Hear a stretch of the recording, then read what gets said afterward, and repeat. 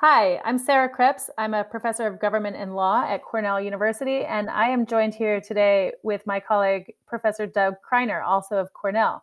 So today we're talking about vaccines, the COVID-19 vaccine specifically. So political leaders have been talking for months about the eras of kind of before the vaccine and after the vaccine as if these are two different epochs. But whether that would be true would depend on an effective vaccine, but also a willingness of people to vaccinate. The emerging evidence coming out of phase 3 clinical trials suggests that the first condition will be met. These vaccines appear to be very effective, over 90% efficacy rates. But what about the second, Doug? Will people vaccinate? Well, thanks so much for the conversation, Sarah. And that does seem to be the $1 million question. Having this amazing international collaborative effort to develop these vaccines with all of the time, energy, and human capital that's been spent into it might all go for naught if we can't convince people to actually take them, which means convincing them that they are safe and effective and that there hasn't been political pressure and meddling within the process. So public polls have kind of been all over the place, especially in the United States, with some polls saying that about 1 in 2 Americans would take a vaccine versus up to 3 in 4. But really, these public polls have a pretty significant limitation. They don't really tell you anything or the public anything about what these vaccines look like.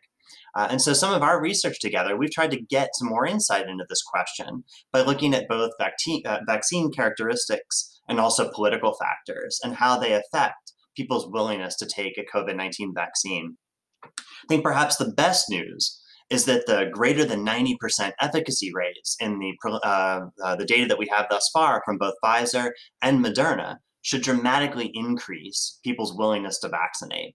And they're going to be much more willing, according to our data, to take this vaccine than if the efficacy was something more like a flu vaccine or the minimum 50% efficacy threshold that the FDA had set for approval. But what about the politics? Will it matter that there's an emergency use authorization rather than sort of a full approval?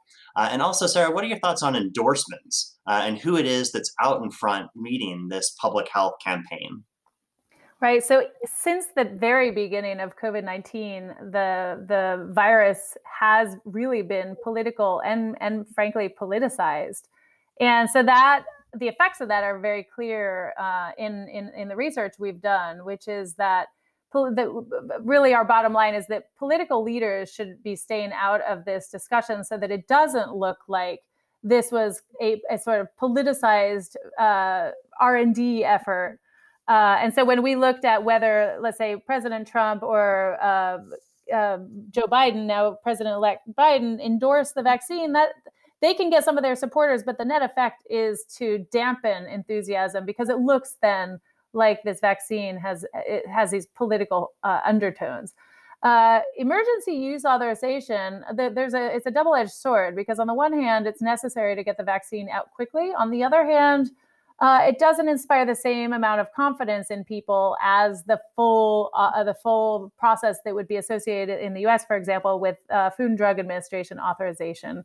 And so, really, I think it's important to communicate to the public with this rollout and with the mobilization to communicate really how thorough and systematic the EUA process is, that these corners aren't cut and haven't been cut, and that the politics, that the evidence hasn't in any way been politicized, which is actually the case.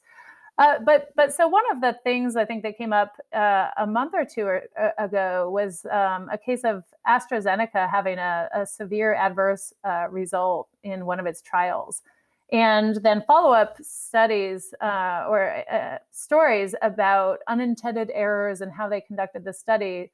One of the things that's really important in a vaccine rollout is trust and confidence in the public. So how will these kinds of episodes affect confidence in the vaccine? Will affect kind of vaccination in general, this particular vaccine? How do you see that? Yeah, these early missteps could be potentially very problematic. You can sort of imagine a scenario in which you have a vaccine such as the one by Johnson & Johnson or AstraZeneca that maybe is cheaper to produce, easier to scale up, and much easier to distribute versus the mRNA vaccines of Pfizer and Moderna. And yet there are some of these questions that we have about what went on in the AstraZeneca trial, and really just sort of a lack of transparency, and people feeling that there might not be a full accounting of what's going on. And that's going to be critically important for public health officials to combat, and to assure people that they can trust the safety and efficacy of the vaccines that they had. So one other question I'd like to sort of wrap up with you, Sarah, is on the one hand, I think the efficacy levels from Moderna and Pfizer were extraordinary. They're much higher than what a lot of experts expected. What if some of the later vaccines that might be more widely available have a lower efficacy rate? How do you think that might affect people's willingness to take them? Well, I think in a lot of ways, it's these early weeks, days and weeks of that vaccination that will be really important here. So if that confidence can be instilled in the public, I think that those lower efficacy rates will come out in the wash. So I think it's really important to get this right as we roll it out and instill that confidence in the public. Thanks so much for a great conversation. Thanks, Doug.